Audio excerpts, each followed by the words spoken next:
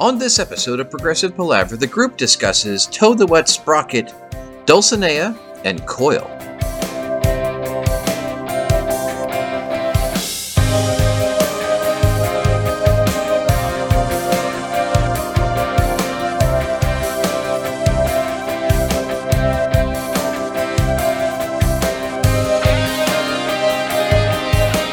Hi and welcome to Progressive Palaver, a group of lifelong friends and appreciators of music discussing the greatest progressive rock bands album by album. I'm Joe Beauclair, and on this episode of Progressive Palaver, I'm joined by my very good friends Paul Zotter and Ken Gregory as we continue in the Toad the Wet Sprocket catalog, covering Dulcinea and Coil.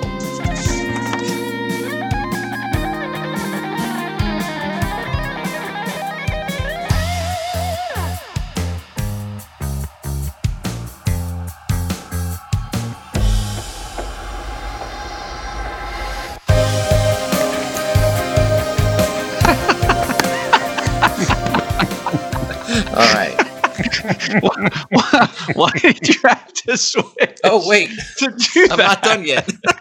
Sorry. Forgot I hadn't done all the good stuff. It's been a while, man. All right. Shut up. All right. Ken, do you want to give us your context, or can I do my spiel? Or how do you want to do it? We're going to slam through the Boo or Yay game. I'm going to say for the second stage of Toad the Wet Sprocket, they're now kind of on a parallel track with Radiohead. And just bear with me. So we got, during this period, we've got Pablo Honey, 1993, The Bends, 1995, OK Computer, 1997.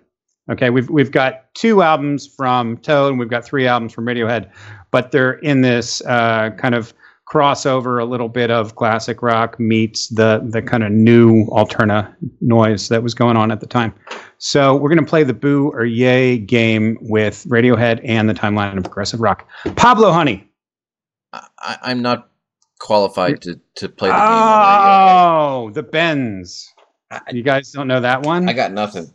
Oh, God. Okay, computer. You better say awesome. Awesome? Paul, you're muted. Sorry. Yeah, here's the problem with Radiohead. I'm guessing that Joe's introduction to Radiohead was the same as mine, which was that song Creep. And that made me not want to ever listen to Radiohead again. I actually own Pablo Honey. I haven't listened to it in probably 20 years. But what's that one song? Oh, it's like he flips into falsetto. High and Dry. Is there a song called High and Dry? Yeah. Whatever album that is on, I give a yay. Because Okay. I love that song. All right. It's better than nothing. I'll take whatever I can get. Okay, sorry. Okay. So for new listeners to Progressive Palaver, if you really want to hear us trek through the 90s, go back to episode 55, and we talk about Genesis Calling All Stations, and we do a sweep through the 90s. Right now, we'll do the abbreviated version of that. So during this period, while Toad is doing Dulcinea and Coil, we've got a lot of weirdness in the world of prog rock. And it would make sense that the neglected prog rock audience would kind of blend into the alternative stuff. That's what was on the radio. That's what was in the concert halls. And it was pretty cool and pretty good stuff.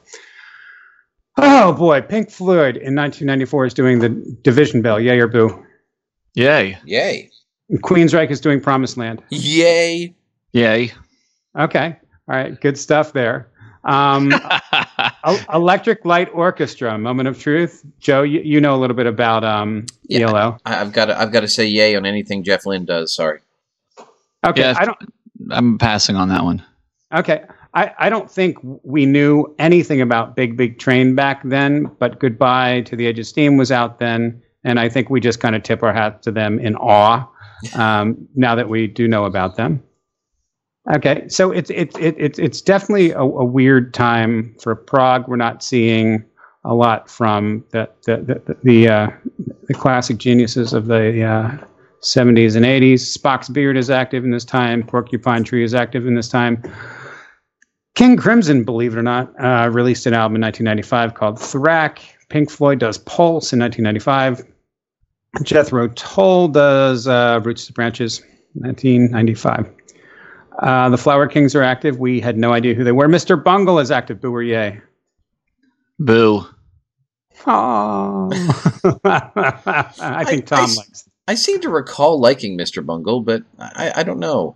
I'm present. Present and accounted for. Wow. Okay. All right. Also in this period, we have Glass Hammer. I'm just now getting familiar with them. Steve Howe released a 1995 solo album called Seraphim that I should get into. Saga did something called Generation 13. I'm not too familiar with. Very, very interesting, strange time. Even Alex Lifeson is doing a solo album, 1996. It's called Victor. I have no idea what it is. I'll give that one a yay. Have you heard it? I haven't heard it. I had it. Yeah, there's a great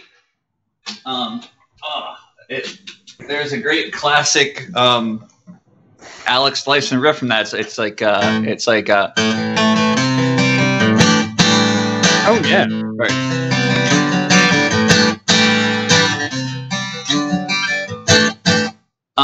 But that was about it off of that.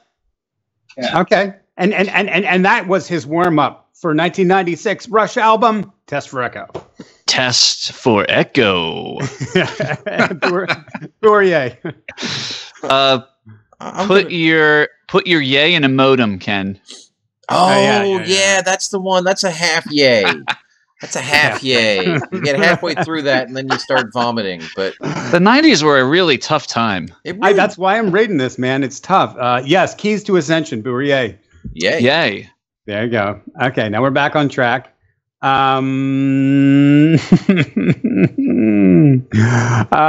Switching to 1997. Queensryche did Here in the Now Frontier. Boo. Yeah, that's going to have to be a boo. Marillion, This Strange Engine. Yay. Genesis, Calling All Stations. Yay. Yay. Okay.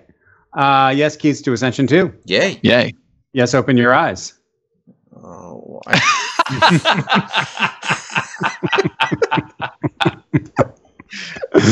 It started off as a yay in way back when, and it's just slid downhill to a boo ever since. I feel obligated to say yay out of respect, but it's got to be a boo. Okay.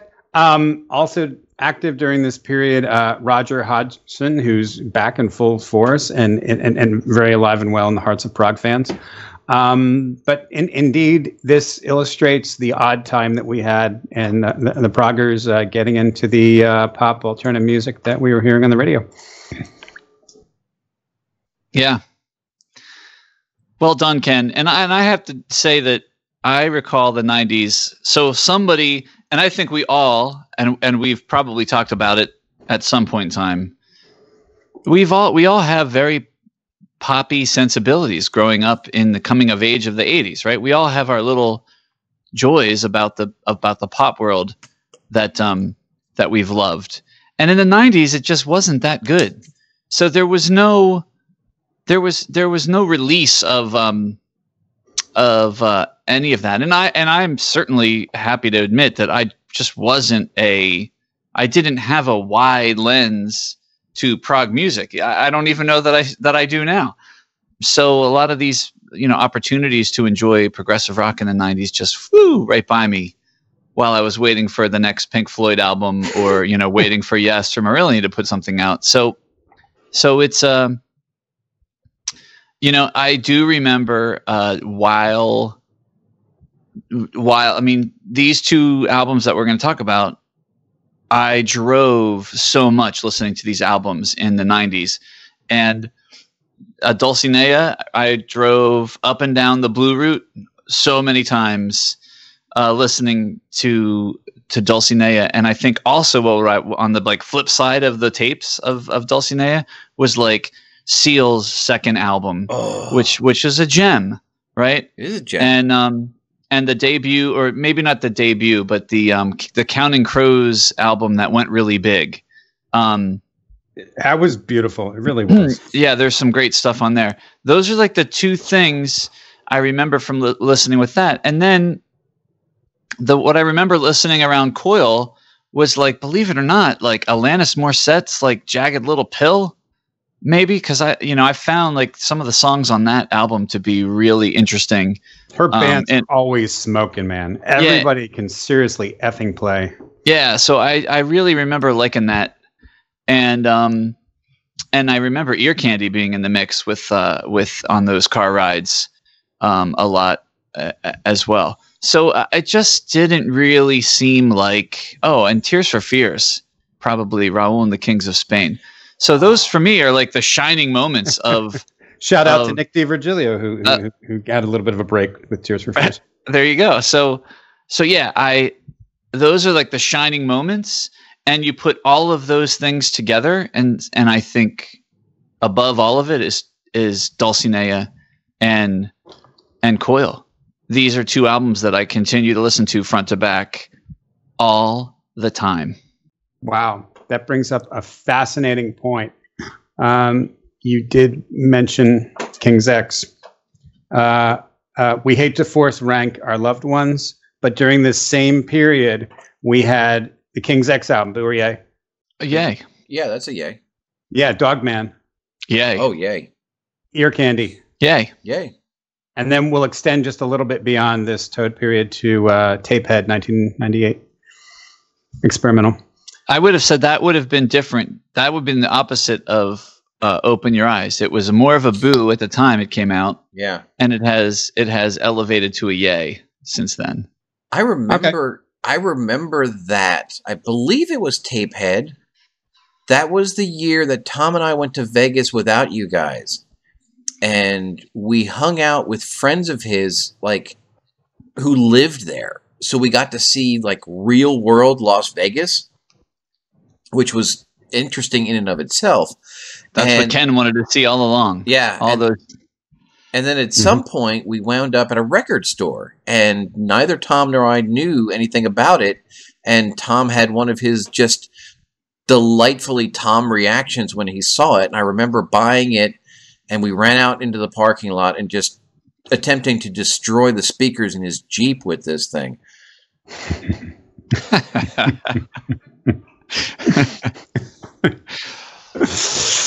So that's it's a wonderful vision of that in my head of you guys doing that. I love it. So that's my memory of Tapehead. But let's I'd like to get into the particulars of these two albums quickly, and then we can just kind of get into it.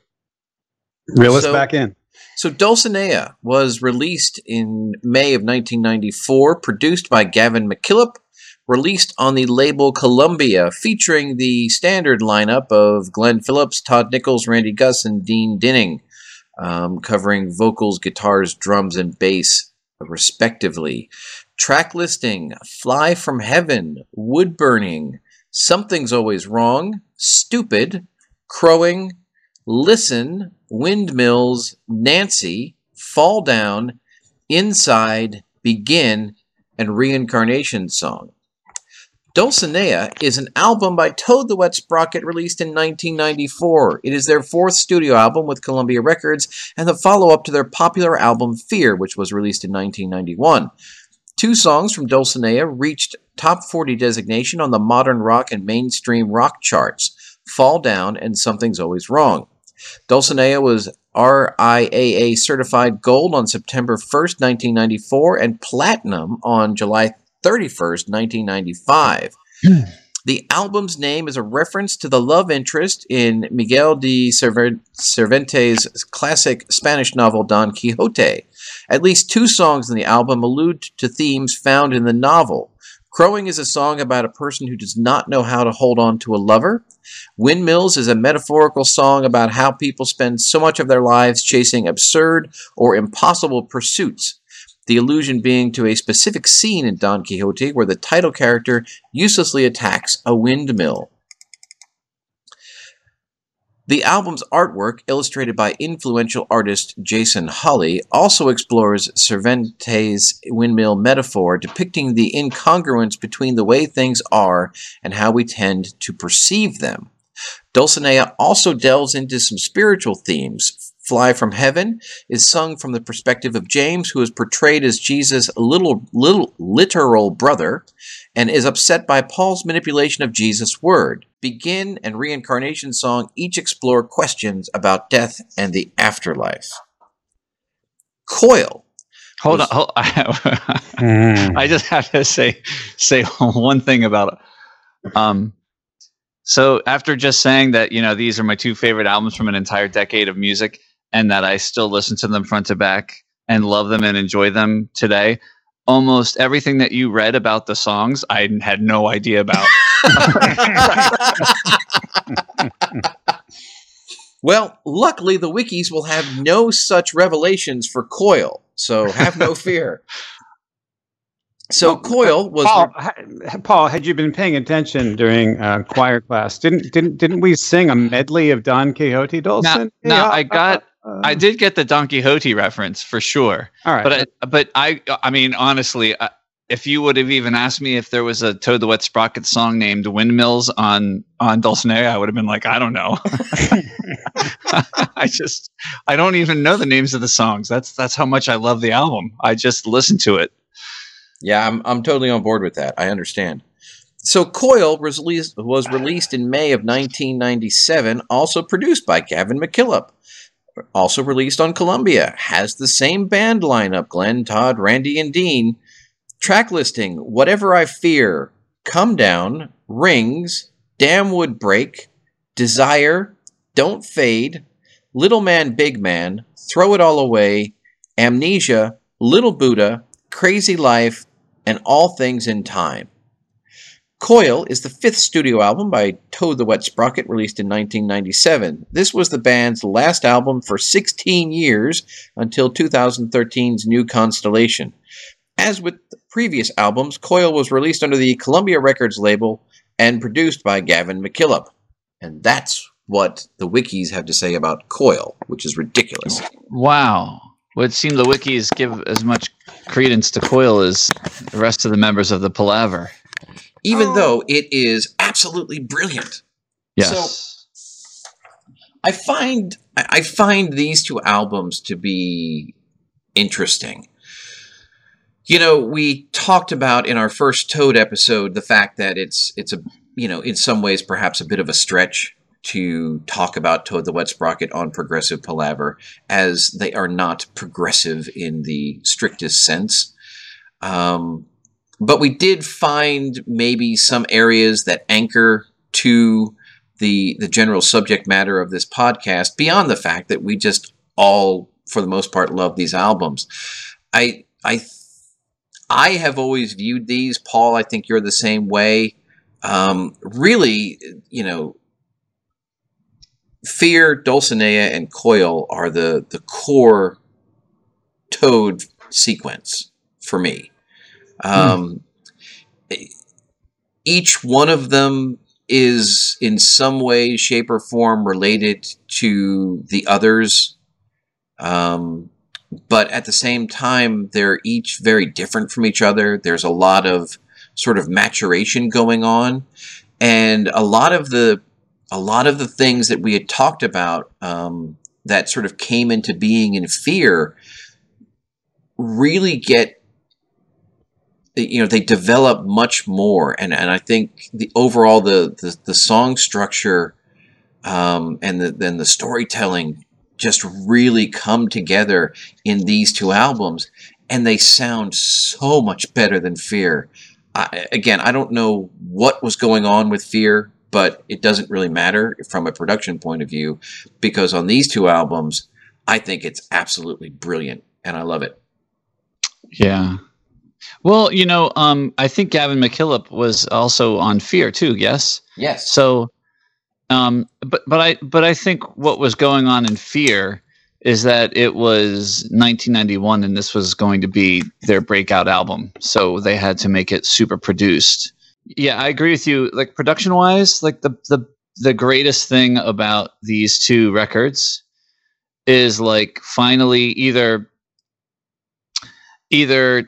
Todd Nichols realized that, or he just was allowed to, plug into his amp and turn it up as loud as fucking possible. And it finally started to sound good. And everything, especially in the 90s for me, everything falls in right after that. And, Glenn Phillips sings in a wonderful range that is easy to sing at 8 a.m. while you're driving to work, and somehow delivers all the rage and angst necessary to get one through a day of corporate America. So, well, talking about vocal range, in the previous episode, did you guys cover the stellar backing vocals that they get? I believe it's is it Dean and Randy? I believe Dean Dunning, the bass player, and Randy Gus, the drummer. But I mean, I can't walk away from any album without kind of hearing not just Glenn's voice in my head, but the full texture. It's amazing. Yeah, what they deliver from album to album. Yeah, right on. And it definitely has evolved there too, and it just kind of really comes together. Tom is not here, and Tom has softened his stance, but Coil has been one of these contention albums in our group for perhaps decades at this point. And I find it funny that, when we get to finally talking about it, there's really not much fuss to be made about it. And I always found that to be somewhat interesting. I guess in some ways I can understand why someone would not respond to Coil quite as much. I think in some ways Dulcinea is a lot more accessible. And I don't say that to be disparaging, but I think there are some aspects of Coil that sort of push the envelope a little bit. But for me, the way that album opens up just freaking slays me every time. And I love it.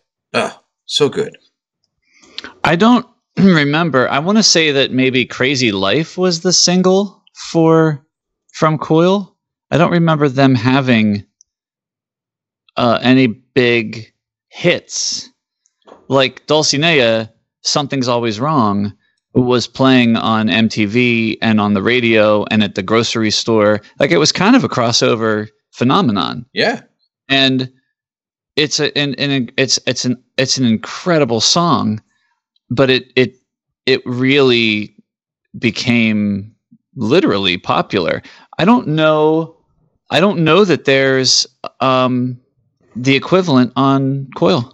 Yeah, no, I don't think so. And the interesting thing is, I believe Crazy Life was actually a holdover from Dulcinea, which I find to be interesting. So yeah, what I was saying was, I think Crazy Life was actually a holdover track from the Dulcinea sessions. Oh, that's ironic. Right? And that's the thing, right? I mean, some of the songs on Coil, right, they're great, but they're not They're not awesome. radio friendly, right? But at the same time, like, I don't know how is Throw It All Away not a huge hit? Right. Oh God, I love that song. But maybe we're getting too far ahead of ourselves with Coil. Maybe we need to spend some time with Dulcinea. Yeah. The other thing is that Crazy Life was Todd sings that song, doesn't he? Which might be a little bit sort of the King's X, Ty Tabor singing their only hit. Yeah. And maybe people were so used to Glenn they couldn't buy into. I don't know. I mean, for what it's worth, Crazy Life is my least favorite on Coil. If I had to force rank all the songs, that would be number 12. Yeah, well, I don't think we're going to. I don't think we're going to make you do that. So when Dulcinea came out, obviously Fear was where we got on the Toad train, And so when Dulcinea came out, we were ready for it. We were excited. And I want to say that Fall Down was the first single out of that. And it had this sort of gritty aggression to it. Here again, Gritty. Glenn has this ability to sort of just make me feel uncomfortable in just the fact that he has no concern, singing about anything. I mean, it like the chorus for that. I used to love singing this in the car as well, Paul. And when you get into that chorus, right, the jump back, got to get out of here, been too long this time. Jump back, got to get out of here. When will we fall down? I mean, it's just kind of this gravelly delivery that is just so fun to sing. But I mean, good Lord, she hates her life. She hates her skin. She even hates her friends. You're just looking at reading this and you're just like, it's total sonic dissonance because you've got this high tempo, you're having a great time listening to the music, and the vocal line is great, but the subject matter, again, you're just like, oh, geez. Yeah. And it's amazing how, and I don't know I don't know how that comes about, but it's amazing. But also characteristic of the time. I mean, on the backdrop of Pearl Jam, or Pearl Jam fan crossing over into pop, they would associate with the dark themes of that era. Well, I mean, and Glenn seems to really love the dark themes, no doubt about it. I think that's one of the things that makes Toad the Wet Sprocket qualify as progressive in so many circles, is because there's sort of this uninhibited artistic approach to things, right? Whether it's a sweet little like country ditty, or something a little bit heavier, or just kind of a balls out alternative rock song, there's thought that goes into everything, and that sort of deepness and the disregard for like, oh, this may make some people listening uncomfortable. It's almost like, good, let's make them uncomfortable. That sort of, to me, is what pushes Toad the Wet Sprocket over the threshold. And it's not done in sort of a tongue-in-cheek way, or a cheap way, or a way that can't think of the word I'm looking for, but it's done with sincerity. Yeah, and it's funny because, Paul, before you got on the call, Ken and I were discussing, basically Pink Floyd's The Final Cut and the effect of unadulterated Roger Waters, which, when Roger Roger also likes to rub your face in the shit, so to speak, but Roger does it in a way that, you know that he's rubbing your face in the shit. He pulls absolutely no punches, and for however it is, Glenn's approach is different, and you don't get the feeling that he's trying to make you feel bad. He's trying to shine a light on something, perhaps, but in a way that you can digest it and eventually go, oh, wait a second, there's something here. So that's my take. Yeah. As you go through an album like this, and again, I think a lot of Dulcinea is really just accessible and great to get into. But there are always a couple of songs that at least initially pop out at you right before some of the others. The first hooks that you sort of glom onto. And for me, and still to this day, it's got to be Stupid and Nancy. They're the two that sort of grabbed me right away. I find the story in as it's told in Stupid to be, somewhat interesting. There again, you've got a bit of sonic dissonance in the way that sounds versus what's going on. But I think lyrically he delivers that in a very clever way. And and talk about cheap tricks. And everyone knows that I get suckered in with the cheap trick, sometimes. But on Nancy, I love the way you know, he he goes through with the "You take Nancy, for me Loretta's fine," and then he ends up flipping that, which is it makes me laugh, and I love to sing it. You know. Did you guys cover this line in his wiki? He grew up in a household that practiced Reform Judaism, and some of his lyrics are just kind of dissecting religion. You know, I would say that we spent a fair amount of time kind of, you know, poking holes in religion as kids who went to public school, and we're curious about the, I would say, the pompous nature of some of what was around us. Well, I think, you know, isn't that part of the joys of youth, right? I mean, that's your job, to question everything, every kind of authority that gets put in front of you, whether, you know, it's religious, civic, or anything else. We sure did. Well, and Phillips is our age. I guess I'm the old man of the palaver. Phillips is 10 months younger, and you guys are, you know, whatever, 4 and 5 months younger. So it's all the same generation. Phillips is square in Gen X. So he would have been in Santa Barbara, and we would have been in the Philadelphia area, but still kind of faced with the same media influences and the same general impression of, you know, society, and us kind of looking at the boomers and the silent generation, like, what's up? Joe, as you were talking about, you know, we had all heard Fear and we were ready for Dulcinea. I don't know that I was really on board. In fact, as you were saying that, I was thinking, was I really ready for Dulcinea? And in fact, I think the only reason I own a copy of Dulcinea on CD is because, Joe, I believe that you bought me a copy and sent it to me because up until that point, I had refused to buy it. And you actually sent it to me. I think you were already in Texas, and you sent it to me and said, you need this album. and I actually think you sent me that and Seal's second album. Oh, well. And then that's, I proceeded to listen to those two albums for like a year. So see, I was right. You were absolutely right. But I do think that you actually had to force me into listening to Dulcinea. But once I did, I obviously loved it. But here's another confession. So, you know, singing in the car, I just want to sing whatever's going. So I learn the words as best I can, and I usually don't pay much attention to them, and even when I learn them, I may not necessarily spend a lot of time up front realizing what they are. The opening line of Fly From Heaven starts with the words, "Paul is making me nervous."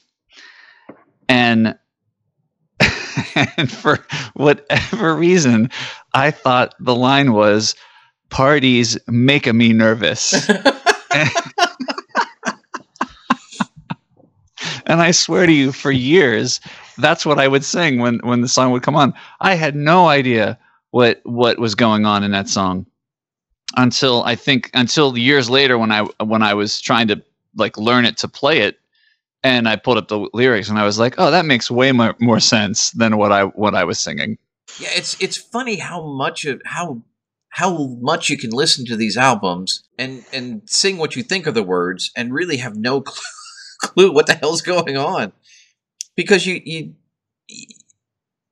know, it's, I don't know what drives that. Yeah, but there's something about these Toad records that it's almost like this is going to sound terrible, but it's almost like you can just turn your brain off and just live in the song.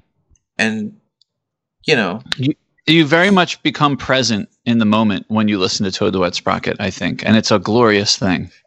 So as I'm sitting here talking about this, right, one of the things that my brother Dave likes to quote to me, I guess there was a Michael Stipe interview sometime before Document, you know, when they were the darlings of college radio back in the day, and no one could understand what the hell Michael Stipe was singing. And, you know, Michael Stipe's reaction to that, you know, and I'll paraphrase as I remember it, was, you know, he wasn't concerned so much with with the actual words. He was using his voice as an instrument. And so, of course, Dave will go on to sort of then point to the ultimate sellout when suddenly you could understand everything that Michael Stipe was saying. But that's a different thing. But here we have a situation where, by all rights, we should be able to understand what Glenn is singing, and yet in the moment, it becomes almost not necessary to pay attention, which is interesting. I'd never thought about that until just this second. It borderlines yes. Yeah. For me, there's just such a great emotional quality in the music and in the vocal delivery and in the melodies he's singing that, you don't know, like we talked about in Close to the Edge. You don't know why you're going, yeah, but you're doing it at the top of your lungs in your car because you're just carried away by it. And it's a similar experience with here. And listen, Toad the Wet Sprocket got to the point where I was getting certain lines wrong for so long, I decided, screw it. I like my version better. I've been singing it that way for 20 years. I'm going to keep singing it that way. There's that one song on Coil that that I quote all the time right, yeah. on our group Absolutely. on our group chat, and then you always correct me, and I'm like, damn. And we'll get to that because that's a good one. Now, the other thing, we talked about this in Fear. In Fear, Toad started to sprinkle in dark, brooding Joe music into their albums, and they do it again here, and they will do it again in Coil. But yeah, and I've often thought I should make a playlist or something with just these songs all together and just go into my dark place for 40 minutes or whatever the case may be. But freaking listen, man. Oh my goodness. Do I love this song. Yes. That the guitar melody is is exactly what you said. It's a brooding, dark dirge that just is like sucks you right in. What a fun song to drive to, and that vocal break in the middle of the bridge in the middle is just like you said, Ken. Textures of voices, so cool. Yeah, let's just quickly visit the lyrics here, because I love just even the way it starts. Well, I wonder, do we learn? Seems we're making the same wrong turn. Call you sacred, call you obscene, call you faithless, call you anything. Call and you listen. Ugh. And then we go on to the next verse. So I'm a liar, so it seems. My desire could justify anything.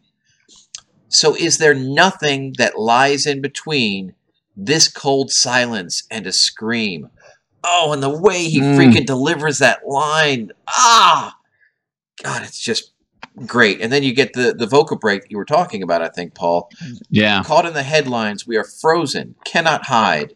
There's no break, no time. If you can, I might listen.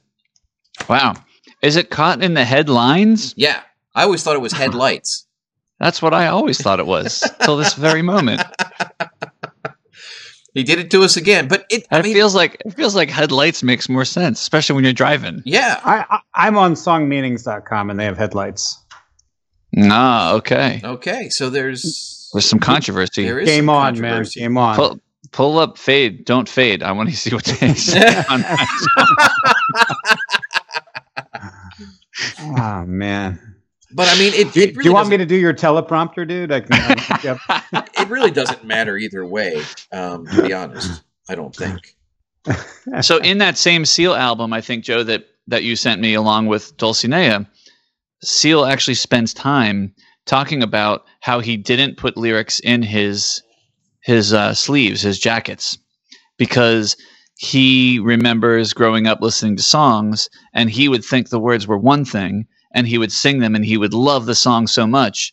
And then later he would find out what the real words were, and he'd be like, oh, I don't like that as much.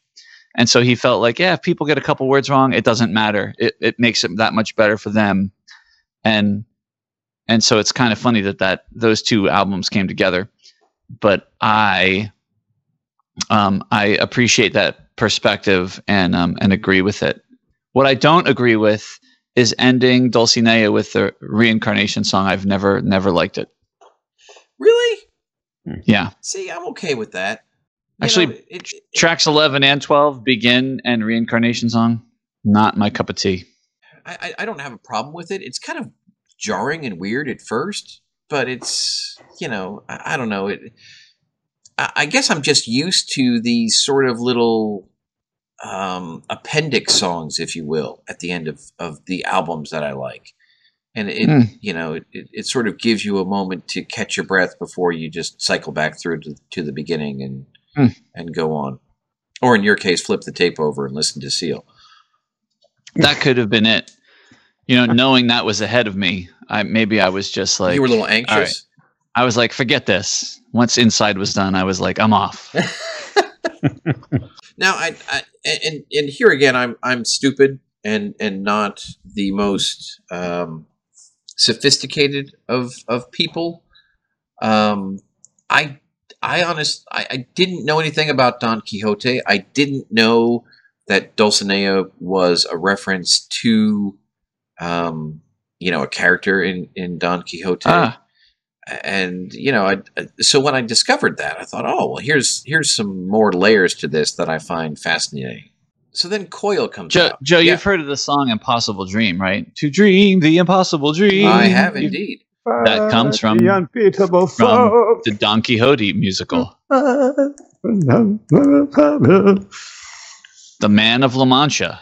And it was sometime like I figured out Man of La Mancha was Don Quixote, but I've never read the story. I know what I know just from popular culture references. So I always thought, boy, it's so funny. It's so funny that they chose the name Dulcinea. I wonder if they knew it was about the Man of La Mancha's girlfriend. And it turns out they did. Yeah, they did. They wrote some songs about it. I just didn't realize that one of my favorite cuts on there was actually called Windmills. Then Coil comes out. With precious few exceptions, I don't always know the names of the songs on Toad albums because I just put it in my car and drive around for a day and just enjoy it, right? So when I'm sitting here looking at the track listing, and I'm like, are these really the first 4 tracks on this album? But yeah, they are. Yeah, they are. And what I find funny is because I love the first 4 tracks on this record.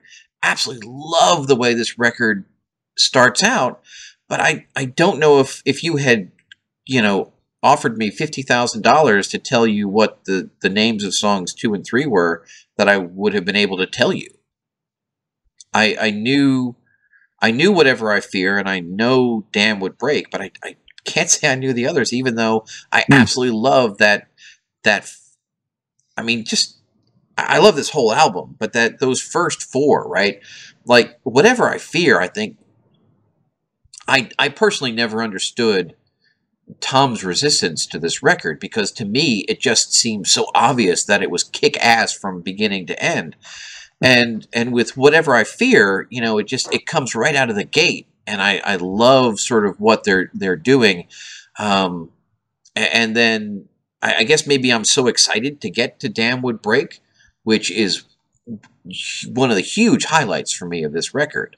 But yeah, it's cool.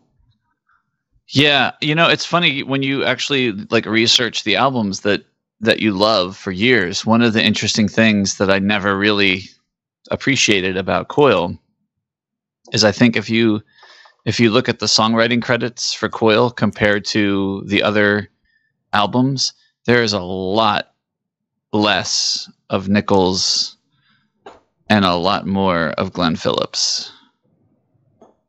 I mean, Nichols is only on 3 songs. Wow. As far as writing.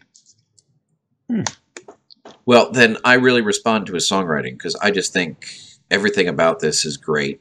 Yeah.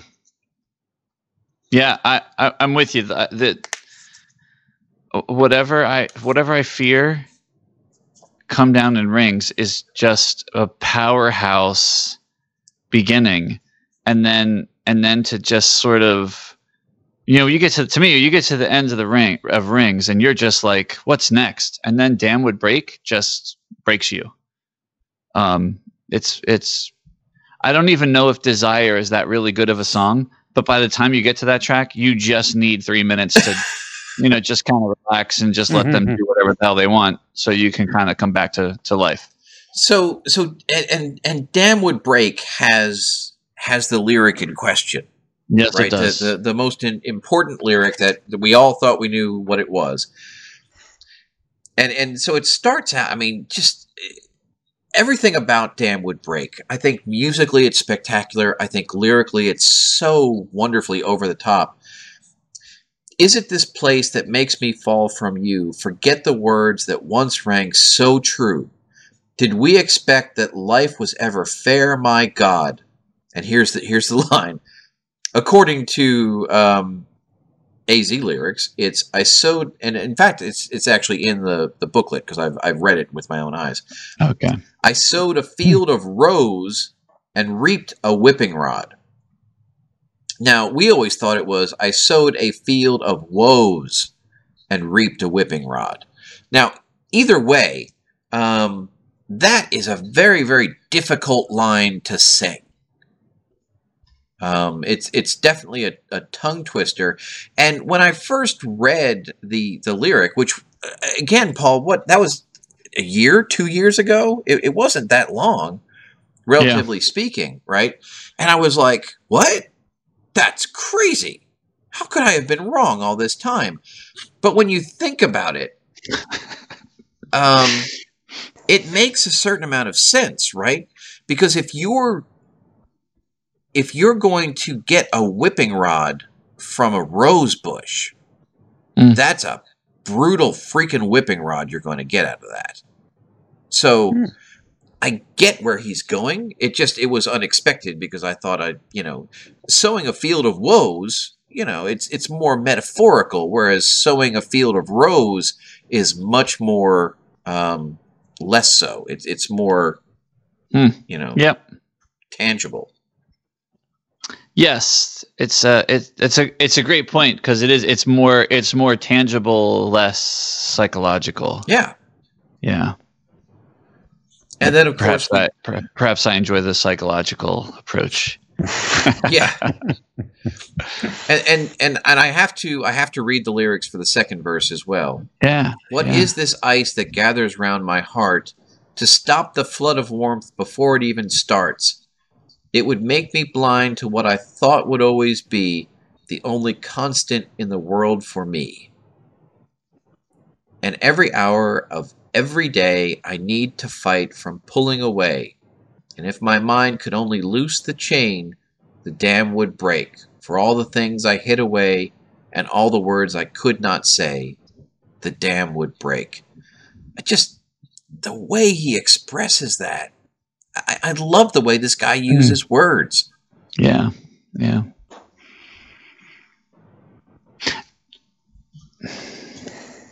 And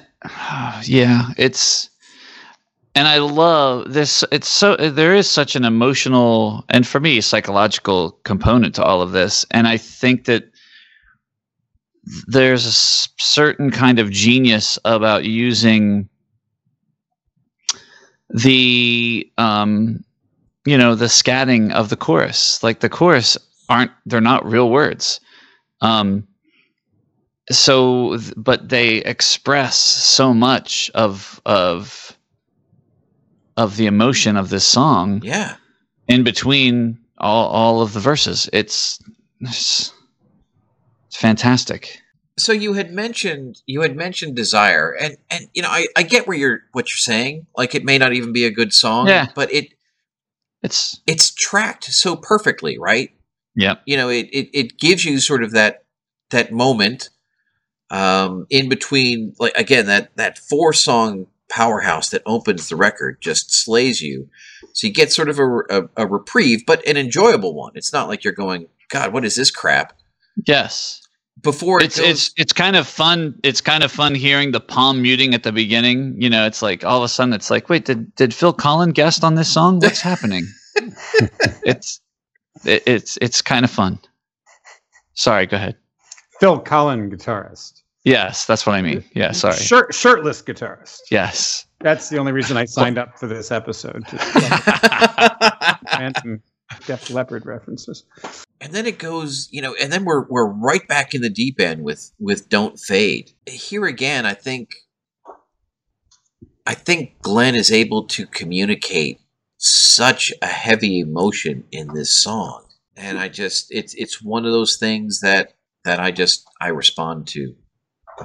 And like the last two lines, don't fade, you're staying here with me. Don't fade, I need to know that someone still believes. I love it. Yeah. Gosh. I mean, maybe this is just the perfect song for, an angsty, emotional 90s kid in his mid-20s. I don't know. But oh geez, like, come on, like, I mean, I'm sorry, lead me well, don't clear my way. It's fascinating how the pallor can stay upon your face. Yeah. When you are light like a little boy, flying kites and shouting to the world, you're shouting to the world your joy. It's just like, oh my gosh. And it's so, the music is so sad listening to it. It's just, And listen, the guitar and when the guitars kick in on these songs, whether it's something like Rings where they're just big and chunky the whole time through, or whether they come in on Don't Fade, they're so tasty. The tone is delicious, and it's just razor sharp, but it's warm at the same time. It's a wonderful thing. Yeah, it definitely has an edge, but it's not a grating sort of thing in any way, shape, or form. It's kind of it's so well done in that regard. And again, this was all these aspects are why I never understood what all the commotion was about this album, because it's just so good. Yeah, well, how often does it happen that you get a band that puts together like an incredible list of songs with emotional evoking lyrics with absolutely the best sounding instruments they've ever put together, that as absent of a hit, and yet people don't like it? Like, what the fuck? Especially after they just had, 2 albums that went, massive. Yeah, exactly. Can we go back to Rings for a second? Oh yeah. Rings is always, and I think the only reason I wanted to I know that it was called Rings is because I probably did go back and look to understand the words, because it always just struck me. But I love the whole play on words here about wood and trees, and it's fantastic. And like some of the things that get me on this is like the second verse, where it's like, isn't it strange to see my life? You must cut me down. And it's you must cut me down to look inside. And it's just like, wow.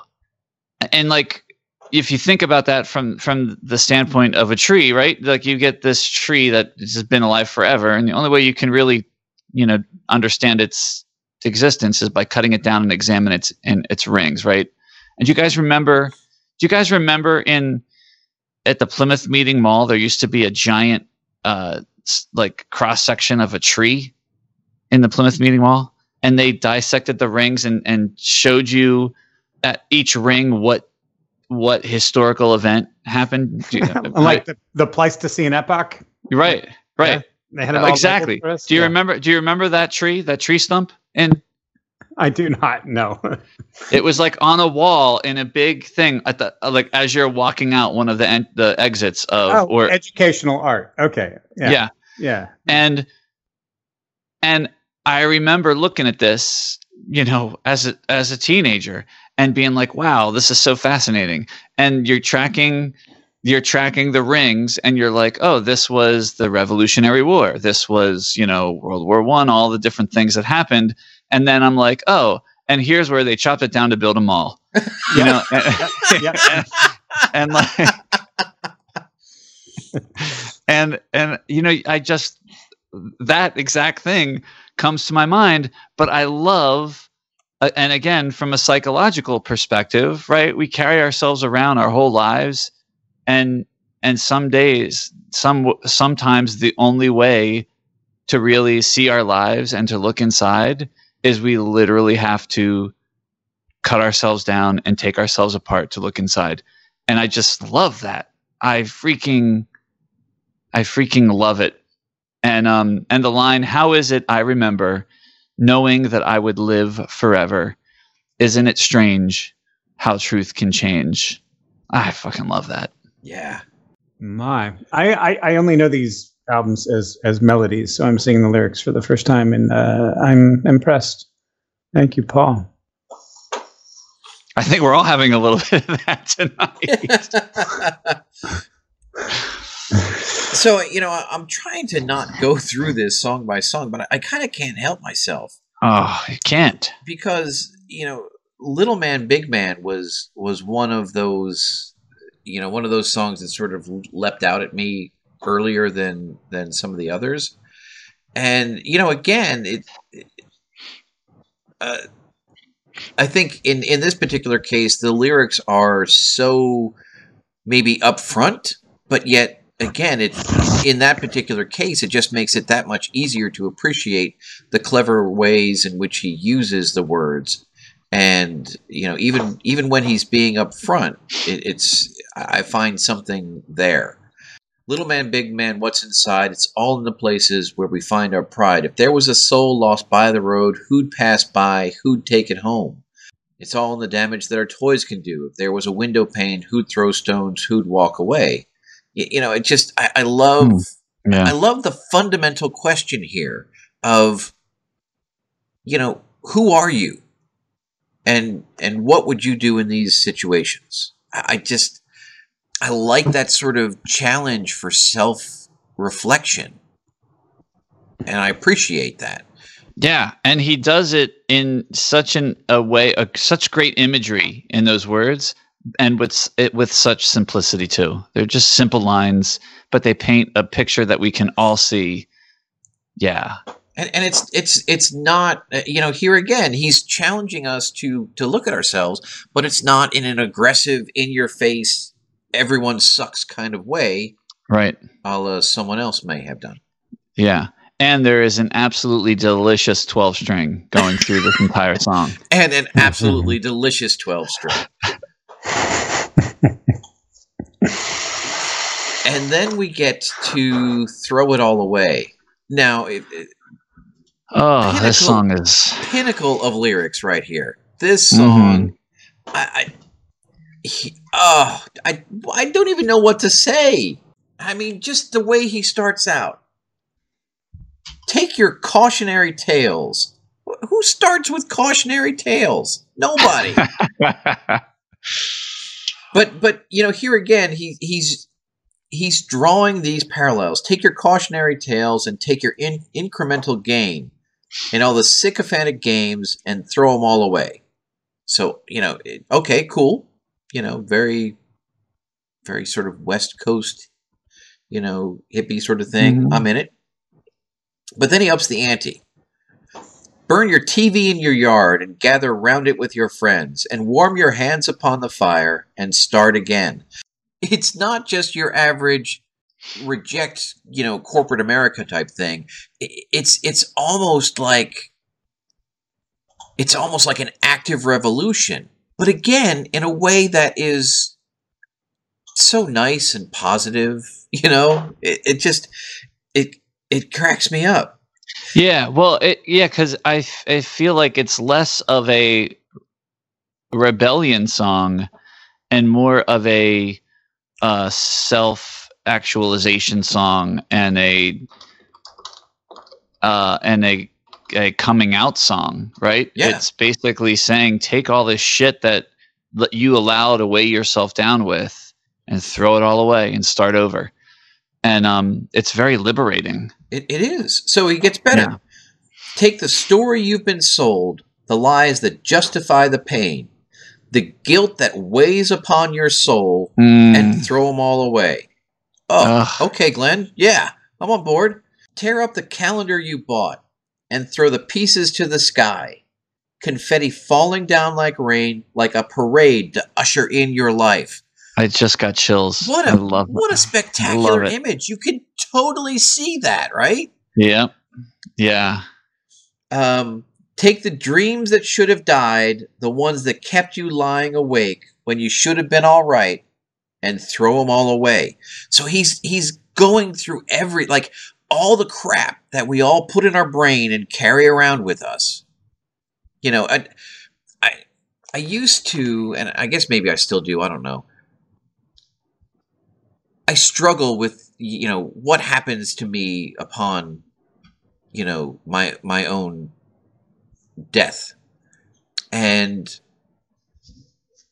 I have this fear of the gravesite, right?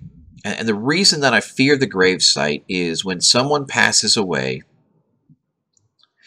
and initially that pain is so immediate, and you go to the grave and you have to pay your respects. And eventually life takes you away from that spot, and you don't go to the grave and you don't pay your respects.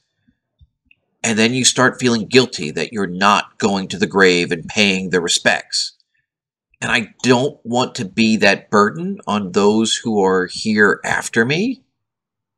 But I don't know what the answer to that is. And that's sort of the vibe I'm getting here in, all of this stuff that we create. And as parents, Paul, you understand this. There's nothing better for creating self-guilt and loathing than parenting. Because and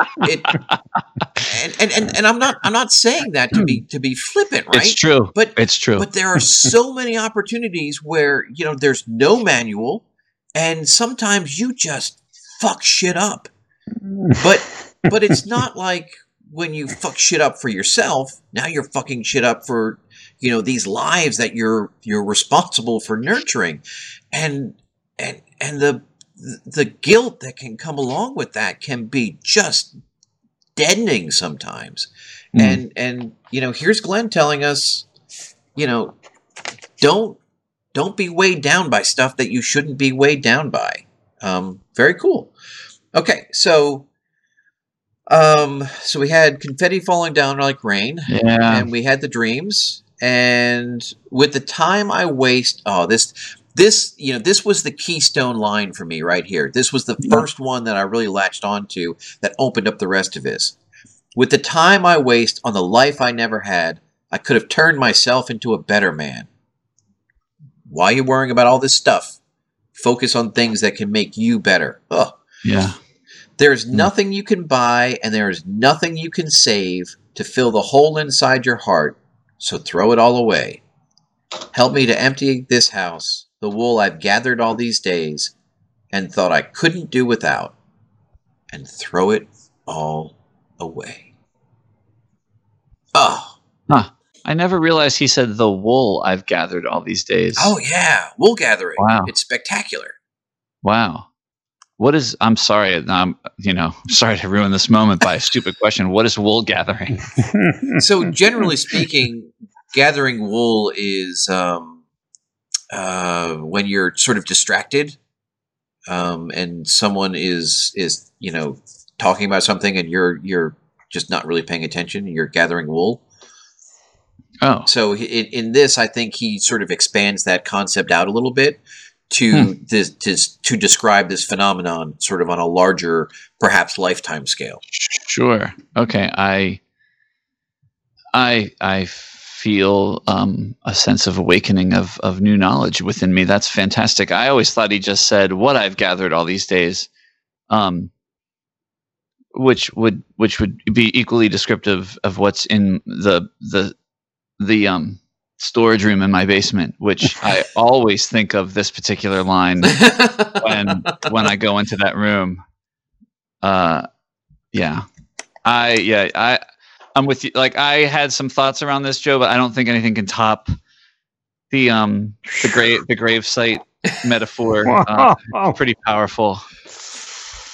Well, I may have been going a little further. It's funny. It's funny that you say that. Not to get too personal about things. So, not this past summer, but the summer before, when we were talking about Yes, my uncle died, and I went out to Pittsburgh for his funeral, and it was my mother's younger brother. And her eldest brother had passed away many, many, many years ago. In fact, I don't even have a memory of really meeting him or knowing him. And when we went to my uncle's funeral a couple summers ago, we all got together. There was a family burial area with gravestones. And my aunt, who had married my sister's eldest brother, had actually gone there early, sort of illustrating exactly what you were saying, Joe. Right, many decades later, everybody's lives have gone, and she was actually going there to sort of clean up and prune his stone.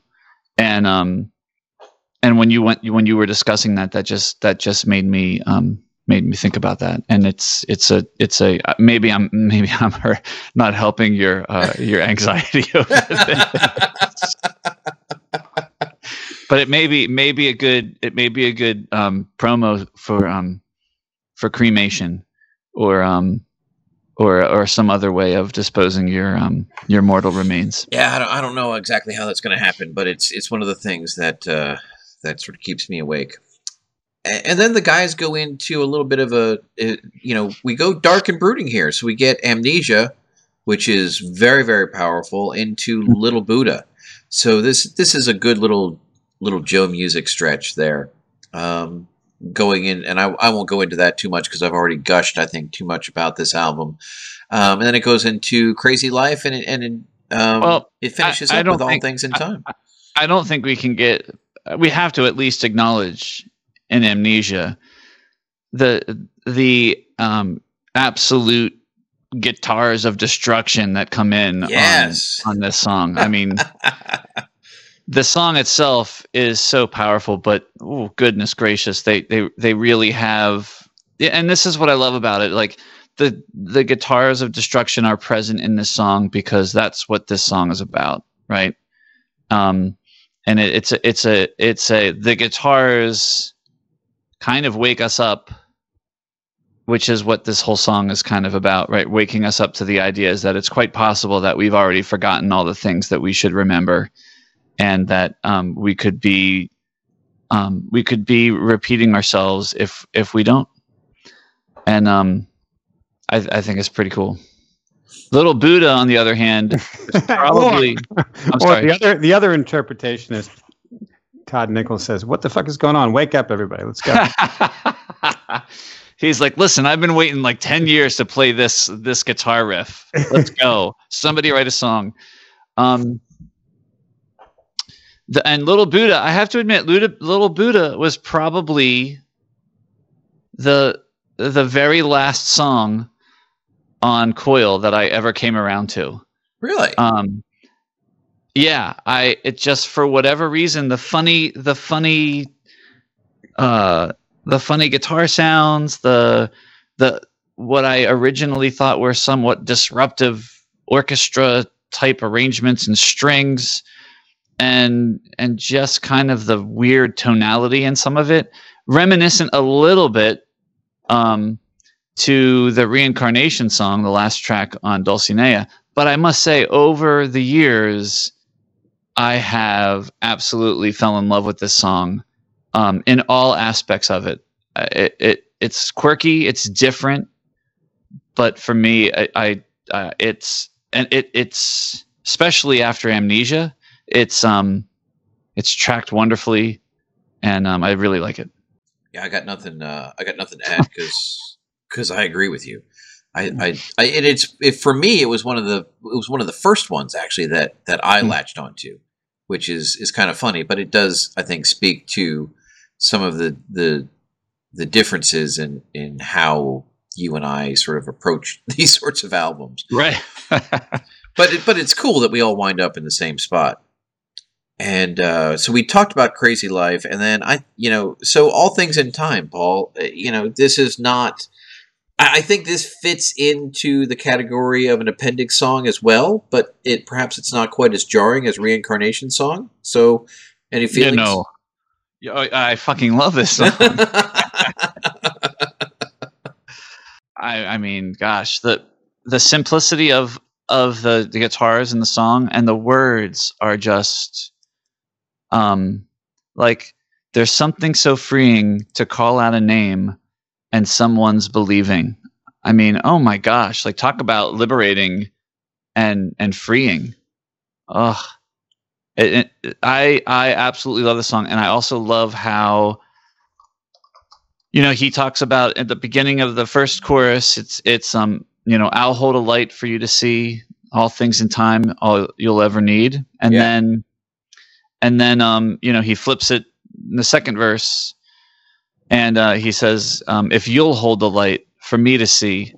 And I think I just quoted the second verse recently for some reason on our group chat, but I mean, I have connected with this particular line so many times through my life, where he says, "Something I can't explain keeps me running afraid, and every day looks me in the face and says, 'Who'd you think you were anyway?'"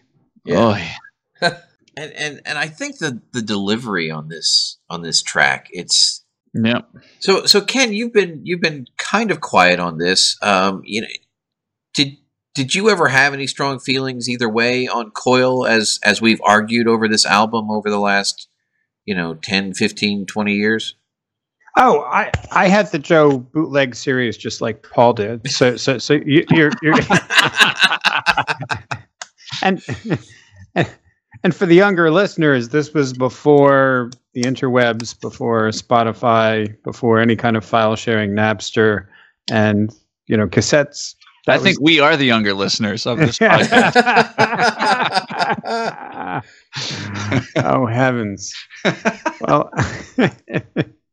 but yeah, I never did the deep dive, man. This was just beautiful, beautiful music, and yeah, this guy's tearing up my heart tonight. I'll circle back around and I'll appreciate this more in post.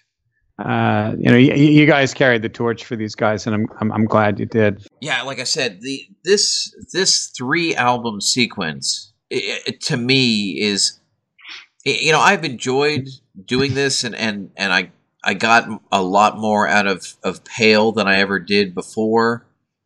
And I still honestly haven't. I think I've listened to New Constellation maybe once, because I don't know that I need anything more than these 3 albums, and I can get virtually any. I can satisfy any mood I may have with any combination of the 3 of them, 1, 2, or 3 of them all together. It doesn't really matter. Whatever mood I'm in, I can satisfy it with the songs on these 3 records. So would it have been great if they had given us 3, 4, 5, 6 more albums? Yeah, maybe it would have been, but I never left wanting for Toad the Wet Sprocket, because they've given me everything that I need. Nice.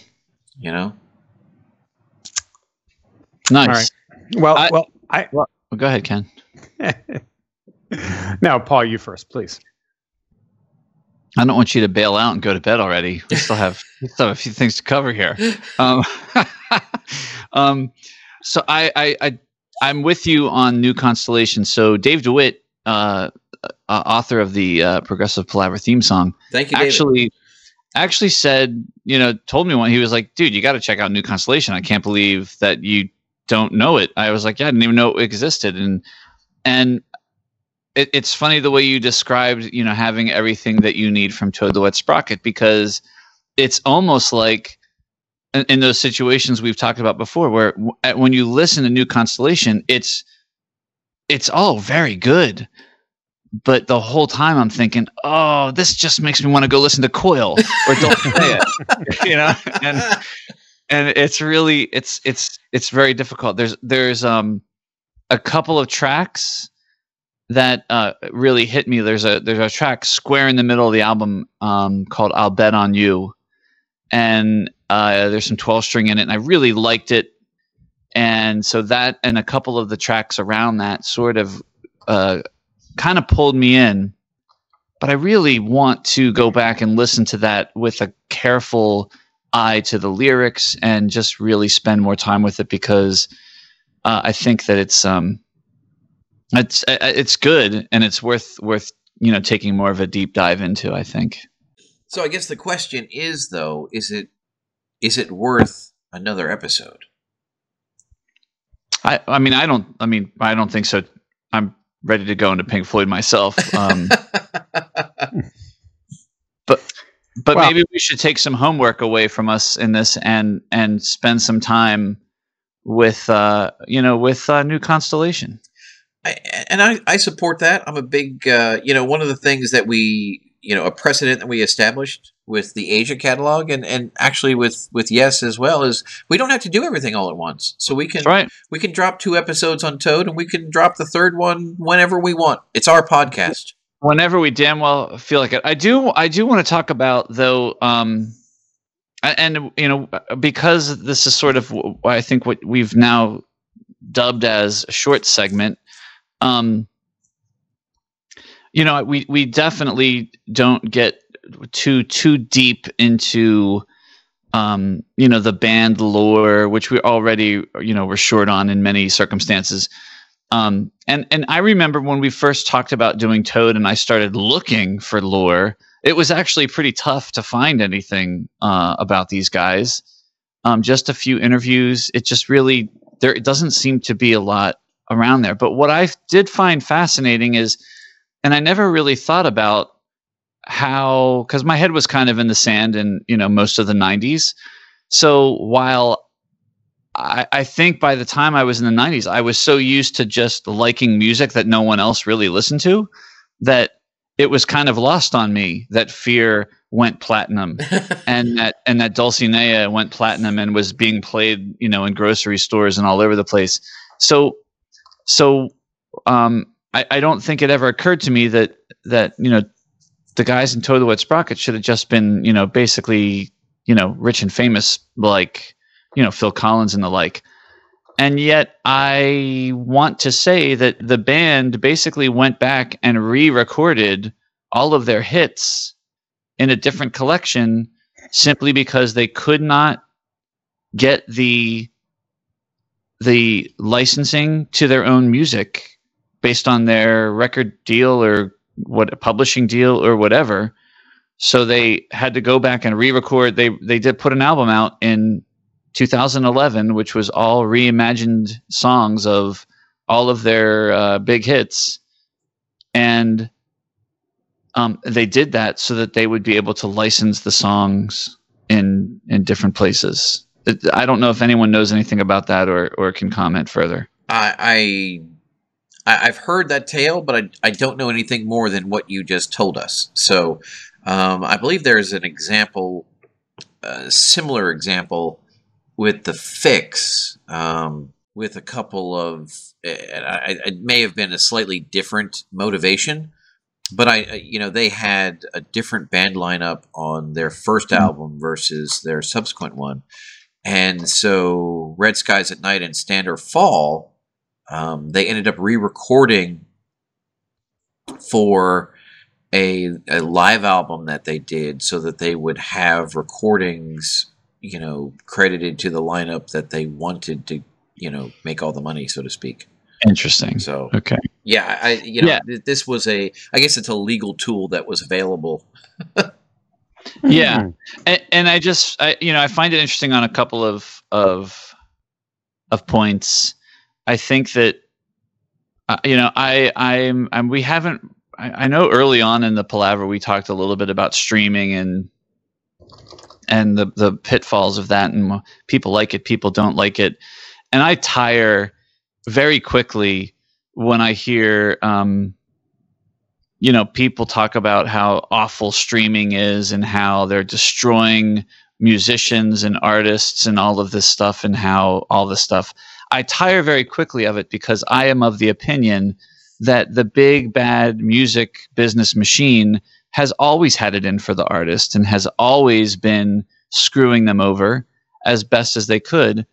And I just cite this as one of those examples. You have a band, an active band with platinum albums, and they can't make money off of it because of, bullshit legal agreements, and they're forced to do something like that. So yeah, whoopsie, off my soapbox. There I go.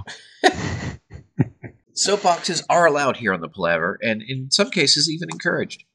And it is possible too. I just throw in, even though this is a shameless plug. You might, if you search Paul Zotter, Whatever I Fear, you might actually see me performing that song acoustically. Damn right. I can't guarantee it's a very good version because it's many years ago, and I'm sure the video quality is very poor. But do you have the lyrics correct, Paul? I'm sure I'm singing it incorrectly. There's no doubt in my mind. Oh boy. On the live performance vein, Joe, you said the fix, and I just have to detour here. On Friday, I head off to a yoga benefit with a live guitar and vocalist, and I'm doing the thing. I'm in my jam, going through all the poses, and he plays One Thing Leads to Another. And I could not stop myself from singing with him. It was like embarrassing. That's fantastic. Local dude, Andre Coles, nailed it. Wow. So yeah, I started off with a big belly flop on this episode, trying to reel in Radiohead, and you guys weren't on board so much. But if I said that there was another band who had a career in tandem with this period of Toad, Dada, would you be on board with that? Oh yes, of course we would. Okay, we don't have to do the boo or yay game, but just in general, Dada. It is all yay. Yeah. It is all yay. Okay. All right. And then what happened after Toad the Wet Sprocket and Dada when they fell off the face of the earth? What replaced it? And I go to setlist.fm to check out some recent, and we'll plug Toad the Wet Sprocket here. They are touring, and you should check out their set list. So you should try to see them. The 30th anniversary tour, apparently. Yeah, in their current incarnation. So I pull up setlist.fm. I'm checking out the last time that they played Parks Casino here in Pennsylvania.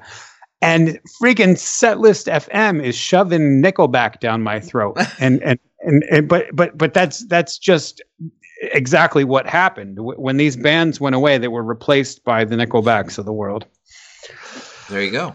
It's funny. I was looking at the 30th anniversary tour dates, and they will be in Irving, Texas on June 7th. Now, that happens to be a weekend that I have my kids, which means I may ask my daughter Grace if she wants to go to a show. Oh, she might like Toad the Wet Sprocket even better than the Grand Affair. She may very well. I'm the curious. Royal Affair. Sorry, Royal Affair. So that's something that I'll definitely consider. That could be fun.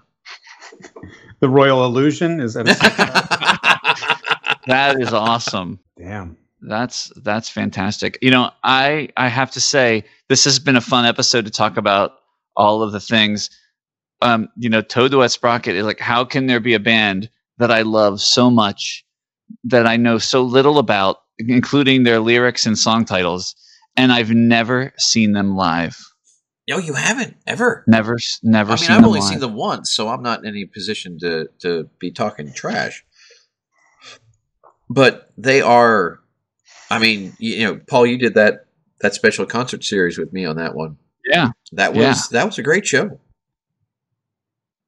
So they're definitely worth going to see. Absolutely, 100%. They sound great, and they seem very comfortable with having this relatively limited catalog, and that's what people like, and that's cool. Yeah, and we've talked about this so many times before. It's timeless, isn't it? Like what they deliver, these lyrics, they They are powerful when you are 25 years old, and they are powerful when you are on the verge of turning 50. Yep, absolutely. It's all very, very good. So that'll pretty much end our little short segment this time on Toad the Wet Sprocket as we get ready to move into one of the prog stalwarts of Pink Floyd. Can't wait to do that. So, any closing thoughts on Toad the Wet Sprocket here? Certainly these two albums, or in general? Yes, Ken. Yeah, I was just about to say you're setting me off to sleep with some of the scariest, darkest innuendos that Glenn Phillips could pen, but with the mention of Pink Floyd, we have nothing but scary, dark innuendos ahead of us. That's true. That's right. It's true. You know what's? I'm looking at the Toad the Wet Sprocket tour dates for this year, and there's a July 10th show, which is a Friday in Guilford, New Hampshire. There is a July 11th show in Uncasville, Connecticut. There's a July 12th show Sunday in Boston, Mass. And then there is a Tuesday, July 14th in Philadelphia. That's 4 Toad the Wet Sprocket shows within 6 hours. That could be an epic opportunity to do the old let's follow the band for a little while. I am going to listen to Toad the Wet Sprocket a lot more in the future, because I have been listening to them. They're on steady rotation for my entire life, and that will not change, because somehow, as Doug Pinnick has said, I'll never get tired of you. I just can continue listening.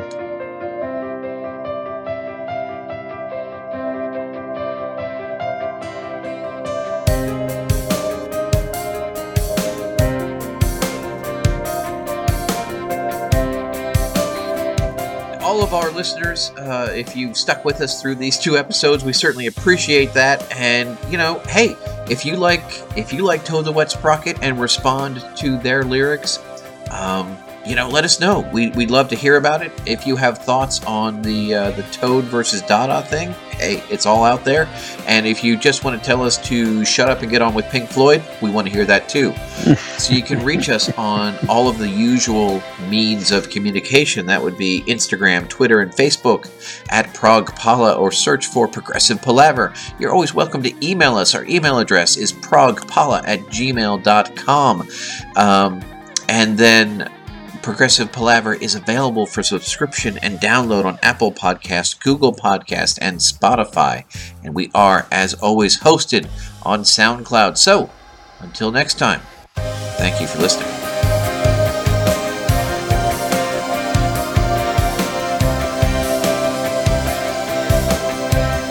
Sweet! On this episode of Progressive Palaver. I can't decide if you guys bust my shoes about that because you like it or you just think it's ridiculous. Dude, it's the best. It's exactly what it's what we need. Like, even my kids who have only listened to part of 2 episodes, they'll say the same thing. They'll just go, on this episode of Progressive Palaver.